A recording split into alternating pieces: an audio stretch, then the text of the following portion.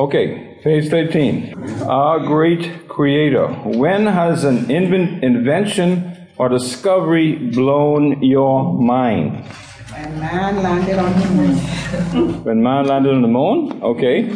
Anybody else? Last discovery or invention that blew your mind? Internet. Huh? Internet. The internet. Okay. Cell phone. All right. Anybody else?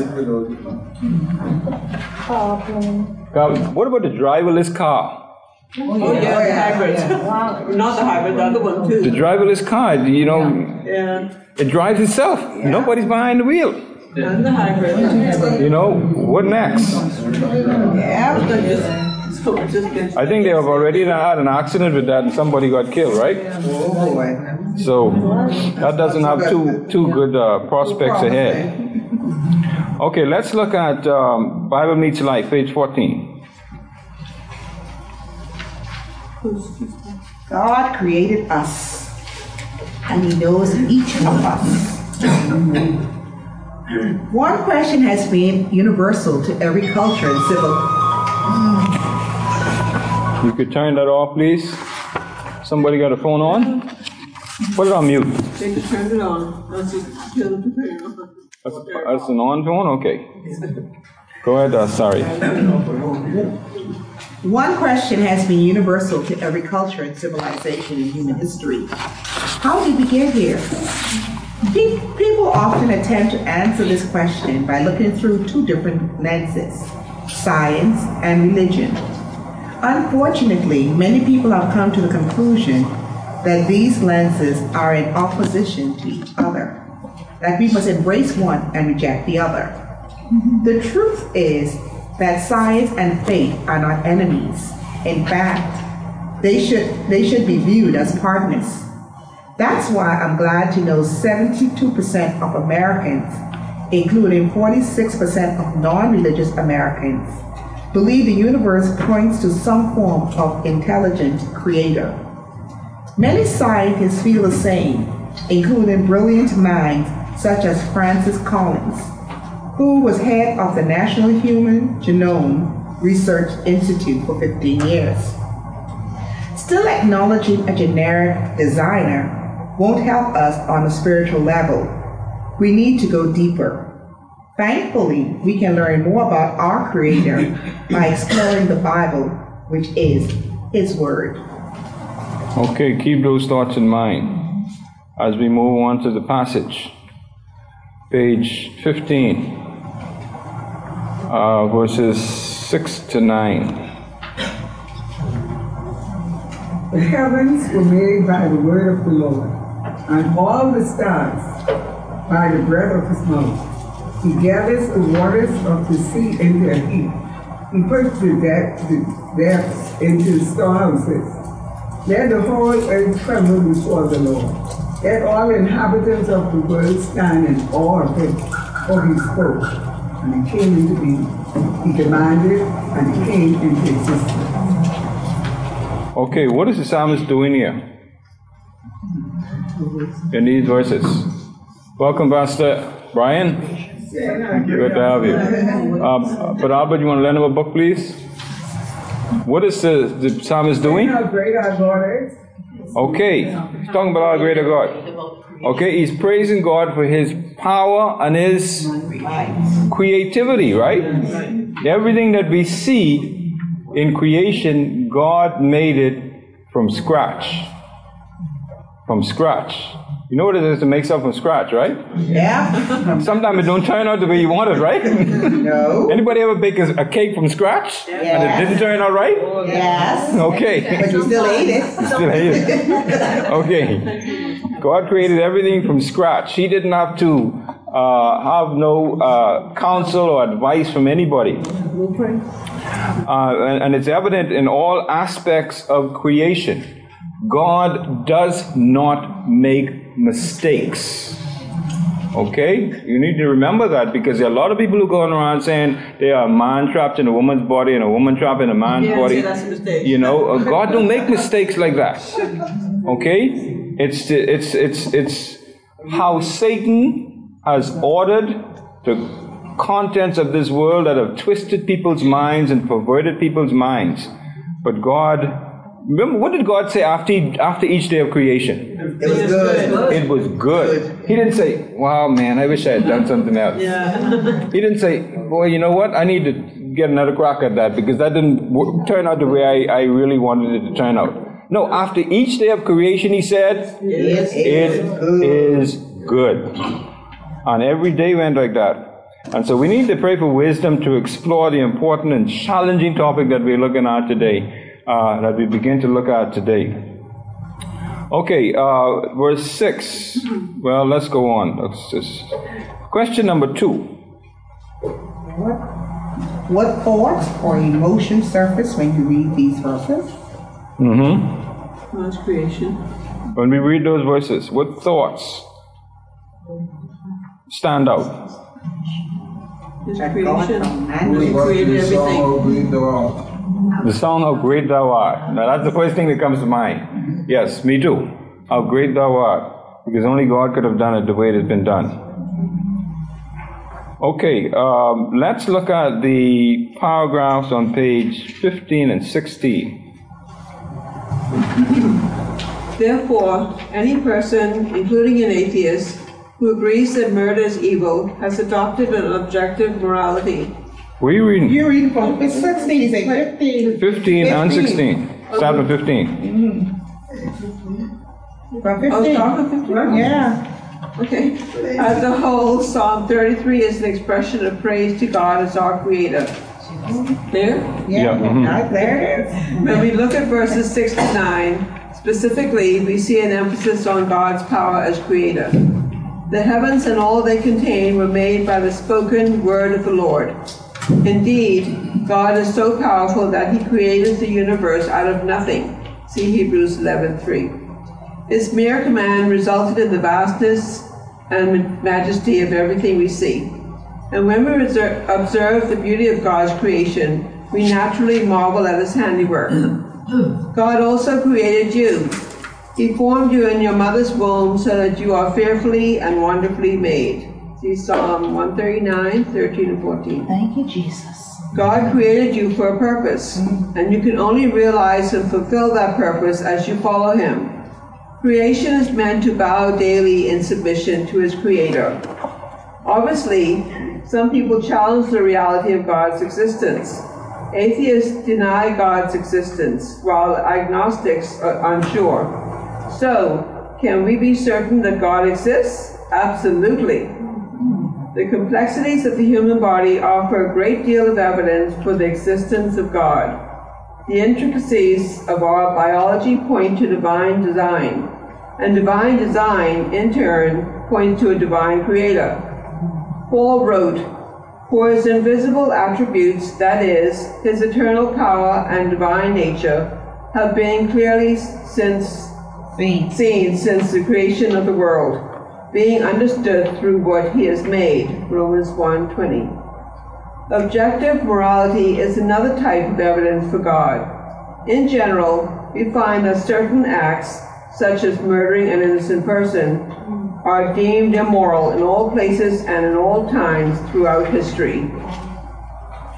Therefore, any person, including an atheist, who agrees that murder is evil, has adopted an objective morality. Objective morality points to a moral standard or moral law, which in turn points to a moral lawgiver. This is God. He has placed a moral compass within the makeup of humanity. He has made Himself known through our inner consciences. In other words, the universe around us and our own consciences within us both scream, "There is a God." Let's not miss the incredible fact that God's creation includes us. Motivated by His infinite love, God created us with moral freedom, with the ability to choose between right and wrong. Why? Because true love doesn't force itself upon someone. Freedom is a divine gift bestowed on us by our loving God. Sadly, we responded to this act of love by rebelling against our Creator, which is the essence of sin. Okay, a couple of main points we want to look at in that passage that we read. The first one is, as a whole, Psalm 33 is an expression of praise to God as our Creator. When we look at verses 6 to 9 especially, we see an emphasis on God's power as what we want to describe as the only awesome Creator there is. And then the second point is, obviously some people challenge the reality of God's existence. Atheists deny God's existence while agnostics are not sure. So we can be certain that God exists. Absolutely. And then the third point is, the complexities of the human body offer a great deal of evidence for the existence of God. What are some of the evidence of the complexities of the human body that give evidence of God? Anybody? What are the evidences? Okay, the complexities of the human body offer a great deal of evidences for the existence of God. What are some of those complexities? Not everyone looks the same and is the same. Okay, not everybody looks the same. Nobody has the same fingerprints. Do you know anybody who have two persons who have the same fingerprints? Even twins don't have the same. Even twins. That's right. Even twins don't have the same fingerprints. Okay. What else do we see? Isn't that awesome? Yes. Think about that now. Someone who created everybody. How many people have lived in this world? Billions, right? What's the world population now? Trillions. But what? 8 billion? 6 billion? I think it's 8 billion. 8 billion? And God created 8 billion people, and all of them had different fingerprints. Wow. Imagine that. Okay?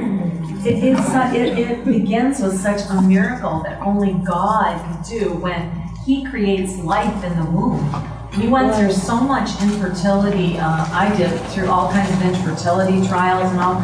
And in the end, medicine can't do much.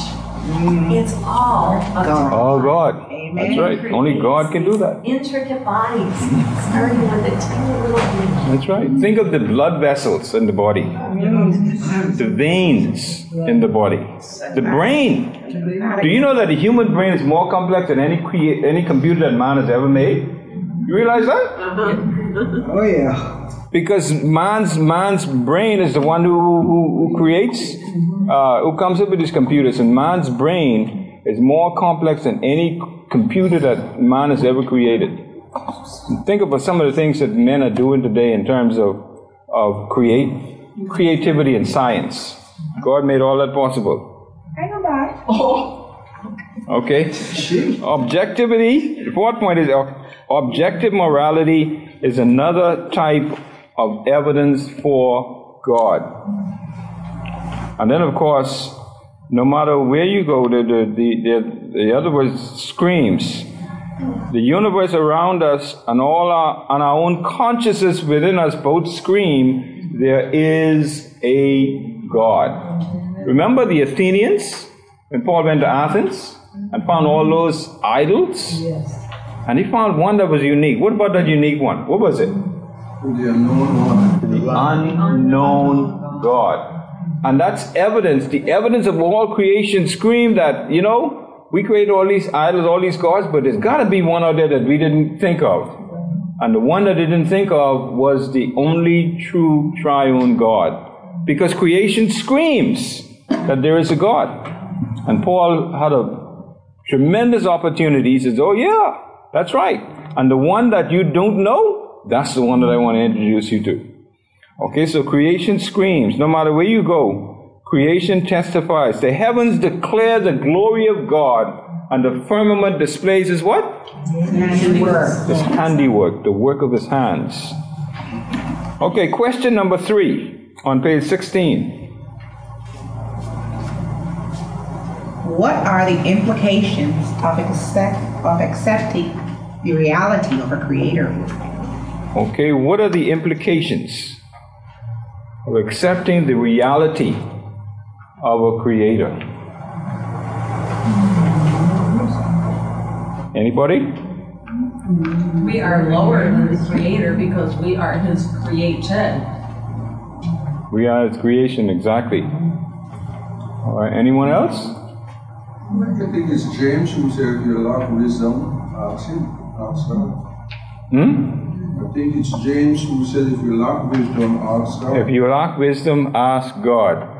So one of the implications of accepting the Creator is that He is the one that is responsible for clarifying or providing wisdom, clarifying everything in this world that we can't understand. And there are a lot of things in this world that we can't understand. Okay. I was in a class once when the guy was promoting Darwin theory. So I asked him, well, why is it we still have monkeys? And he cut me short by saying he wasn't here to, man, he brought it up. I wasn't here to discuss that.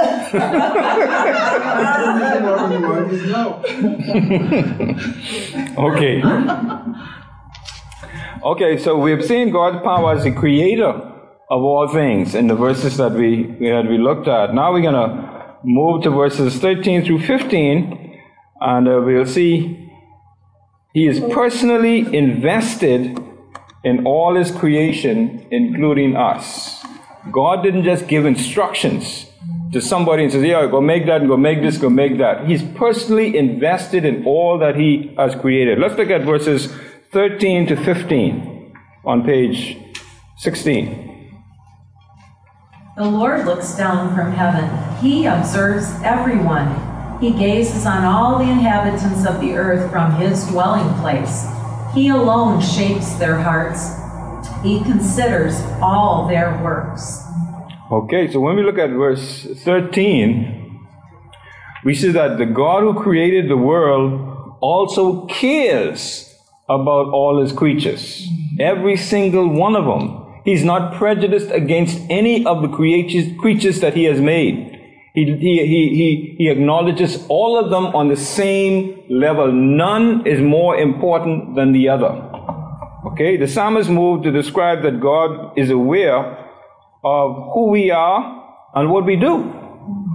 God is always aware because He is omniscient, He's omnipresent. So He's always aware of who we are and what we're doing. The key word picture involves the eye of the Lord. Verse 18. God looks down from heaven and observes all of us. Everything that God's not watching, He's always watching. I think He is. That's an implication that God doesn't miss anything. Everything that goes on, He catches it all. He doesn't blink. Let me put it that way. You know, when you blink, you miss something, right? Oh, yeah. He doesn't blink. Okay? He doesn't miss anything. If the depictions of God as creator highlighted God's power, the focus on God's watching us points to His love. If you love something, you're going to keep an eye on it, right? Yeah. That's right. That's the indication. That's the implication here. His love, His concern, His providence, all are involved in this description of what God is doing in terms of creation. His love, His concern, His providence. In traditional terms, verse 13 points to God's omniscience, being all-knowing, while the earlier verses point to His omnipotence, all-powerful. No one much more powerful than God. There's a song by a fellow by the name of, I think it's Vashon, says nobody greater. Nobody, was on Mitchell, right? Mitchell. Yeah, nobody greater. And there was a great uproar in the last general election when that song was used to introduce a leader of one of the political parties. Boy, there was a huge uproar. You know, they had to stop using the song. You know, because the implication was there's nobody greater than Him. And those the religious people swarmed on that and they made them stop using that right away. There's nobody greater. The verses speak of God's omniscience and His all-knowingness. There's nothing He doesn't know. I know, of course, I know we know some people who think they know everything, but God truly knows everything. Okay, so if you need to know anything, the best place to go is to God, right? Yeah. And His omnipotence. This verse is also an echo, verse 13. God gazes on His world from His dwelling place in the heaven. Sometimes we don't think that God is watching, and we see things happening and we say, boy, He's going to get away with that. No, He's not. God's keeping records. God sees and He knows. Okay, let's look at the paragraphs on page 16 and 17.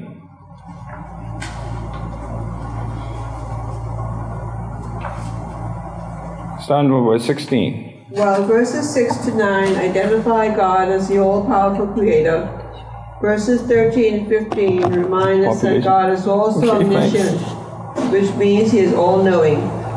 As God looks down from His throne in heaven, He sees all and knows all. Nothing escapes His notice. That thought might strike fear in us, but it shouldn't. Why? Because God cares deeply about us.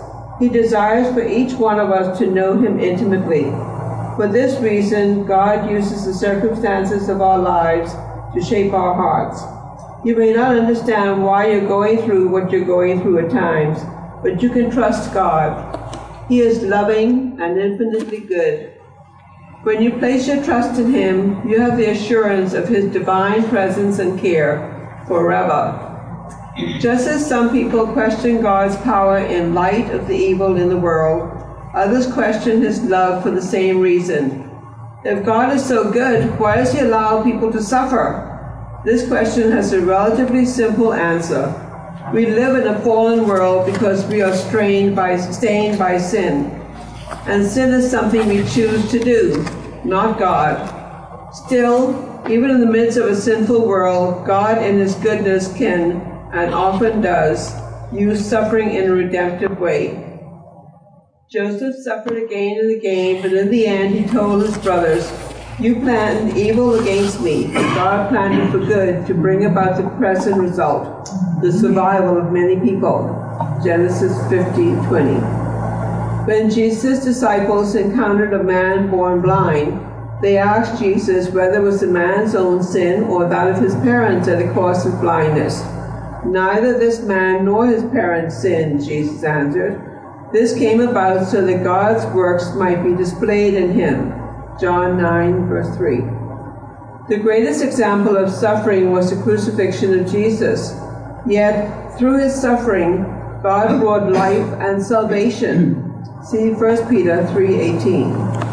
Okay, interesting. Deanthea just looked up the current world's population.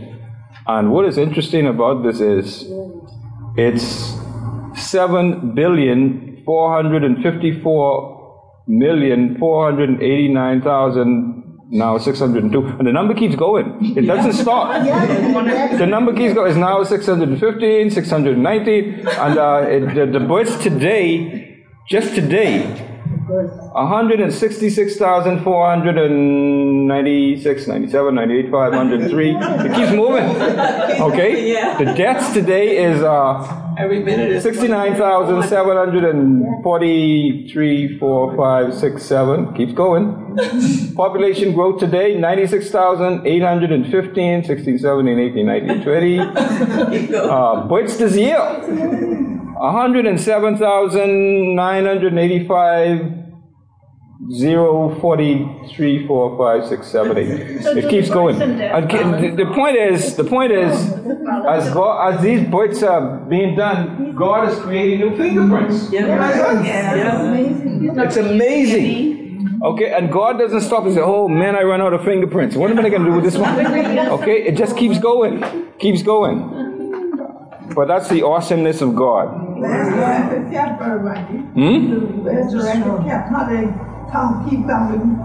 Yeah, exactly. Must be estimate. Well, they have a clock, a time clock. That's what you came up with, a time clock, and it keeps going. It never stops. Well, how do they know how many people, though? I don't know. It must be estimations of some I don't know how they do that, but again, that's science, right? That's an indication of how God created the human mind and the brain. That man is able to do something like that. It's all attributed to God's glory. And remember that. No matter what we look at, how fantastic and how spectacular things are done, it all goes back to God's glory, because God made that person. God made that brain. Okay, we talk about people with different IQs. God made those IQs. But some still don't think so. They still think it's their works that did that. Yeah. And we still don't know how many hairs are on your head or anything like that. But God does. We don't know. I know He knows, but God knows the number of hairs. And even though people are losing hair like crazy, God knows exactly how much strands of hair you have on your head. Okay? No matter how many names you got, people shave their heads. God knows exactly how much strands of hair you have on your head. Exactly. How the sign on the seashore? Wow. The sands of the seashore, the stars of the heavens. Think about the galaxies. We still don't know how many galaxies there are, because man has not been able to discover them yet. Okay, let's look at some highlights from the verse we read. The first point, while verses 6 to 9 identify God as all-powerful creator, verses 13 to 15 remind us that God is also omniscient, that is, which means all-knowing. He knows everything. We saw that point. And then the second point is the thought that might strike fear in us, but it shouldn't. Why? Because God cares deeply about us. He desires for each one of us, to know Him intimately. God knows us intimately, and He wants that to be reciprocal. He wants us to get to know Him intimately. And that can only happen when we have a relationship with the Lord Jesus Christ. And then the third point is, just as some people question God's power in light of the evil in the world, others question His love for the same reason. If God is so good, why does He allow people to suffer? This question has a relatively simple answer. We live in a fallen world because we are stained by sin. And sin is something we choose to do, not God. Think about that. Sin is something man chooses to do, not God. And so we will always see indications of those things in this world. And then the final point, still, even in the midst of a sinful world, God in His goodness can and often does use suffering in a redemptive way. And we see that occasionally. Question number 4, as time marches on. Where do we see evidence of God's care and concern in the world today? Some examples. Okay, where do we see some examples, some evidence of God's care in the world today? Sparing lives. Okay, sparing lives, okay. Anything more specific? Upon the occurrence of disasters in the world, other countries come to their aid, send money, send supplies, send people. Yeah, and that's clear evidence of God's compassion. Yes. Okay, because people are moved by God to do that. Okay, and sometimes we attribute it to the people themselves, but it's God who moves and works in mysterious ways. Okay, last verse. Verses 15 to 17 on page 18. Colossians. Brother Randy, I just wanted to add, God sends out missionaries. He moves in the hearts of people all over the world. That's right. To spread His love and care and the message of the gospel of redemption. Reaching lives, touching lives, and changing lives. Yeah. Colossians 1:15 through 17. He is the image of the invisible God, the firstborn over all creation. For everything was created by Him, in heaven and on earth, the visible and the invisible, whether thrones or dominions or rulers or authorities. All things have been created through Him and for Him. He is before all things, and by him all things hold together. Okay. When we look at verse 15, we know that Paul used some vocabulary to describe Jesus that might perplex or confuse some contemporary readers. For example, that Christ is the image of the invisible God. Ever thought about that? Mm-hmm. The image of the invisible God. As a spiritual being, God is typically immaterial and invisible. Yet God does appear in physical form at certain times. For example, God was one of the 3 visitors who stopped to see Abraham before the birth of Isaac. And we have that recorded in Genesis 18. The ultimate revelation of God in human form, of course, is who? Jesus. Right. As John reported, God's Son took human form, as recorded in John chapter 1 and verse 14. Paul also wrote that Jesus is the firstborn over all creation. Firstborn has 2 basic meanings. Sometimes it does refer to chronological sequence, as in the first child to be born in a family.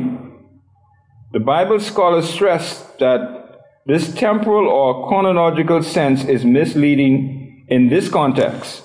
Paul clearly did not think of Jesus as the first of many children of God. Now, some people view it that way, but it's not so. Jesus was not a mere creature, as you and I are. Okay? Instead, we should remember that firstborn can be a messianic title, as in Psalm 89:27. It can refer to status or a special relationship. In this more figurative sense, firstborn had nothing to do with a date of birth or birthday. For Paul, Christ was the eternal Son of God, not merely an ordinary human being. Like God the Father, God the Son has priority and supremacy over all of the created world. Everything he has power and supremacy over. Okay, let's look at question number 5, the last question on page 18. How do these verses influence your understanding of what it means to follow Jesus? Okay, how do these verses influence our understanding of what it means to follow Jesus?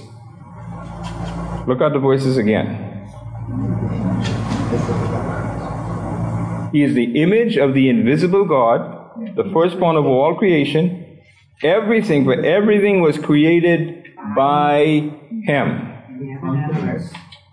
Huh? Confidence. Okay. Anybody else? And like Psalms 33, 13, and 15, it's good to know that he's always watching over you and protecting you. Sometimes you might think that you're in a situation where, you don't have any hope or something like that. Or, maybe, or you're going through something that's traumatic to you. So, 33, 13, and 15, it just, it reminds me at least that, I'm in the palm of his hand. So, he's right there to protect and keep you safe to me. So 16 says, everything was created by him. So we know who created everything, right? In heaven and in the earth, visible and invisible. So God created the things that we can't see. Yep. We know they're there, but we can't see them. Can you see the wind? No. But you know it's there, right? Oh, yeah. God created that. All right? All things have been created through him and for him. And that's why God gets all the glory. Amen. For he is before all things, and by him all things hold together. He's the one that's holding things together, not the political leaders. Yep. Okay, another phrase for this question is, because everything these verses say about Jesus is true, how should that influence our efforts to follow him? That's another rephrasing of that same question. Since all of these things are true, how can that influence us to follow him? Wouldn't you want to follow somebody who knows everything, who created everything, and who is everything? You want to follow somebody like that, right? I would. Yes. Okay, let's look at the paragraphs on page 18. We find another poem about God in Colossians 1:15-20. Although this poem is centered on Jesus, who is God the Son, let's make sure we understand that distinction before we go any further. Jesus is the Son of God, but being God's Son is more than a relational tie. Jesus is God. Jesus Christ is the physical manifestation of the eternal God. In other words, Jesus is the exact representation of God because he is God, according to Hebrews 1:3. The term firstborn in verse 15 means Christ is preeminent or most important. Not that he was a created being. He is the creator who entered creation. He is over all creation and before all things. In other words, he is supreme. Since Jesus is God, we need only look to him to understand the character of our Creator.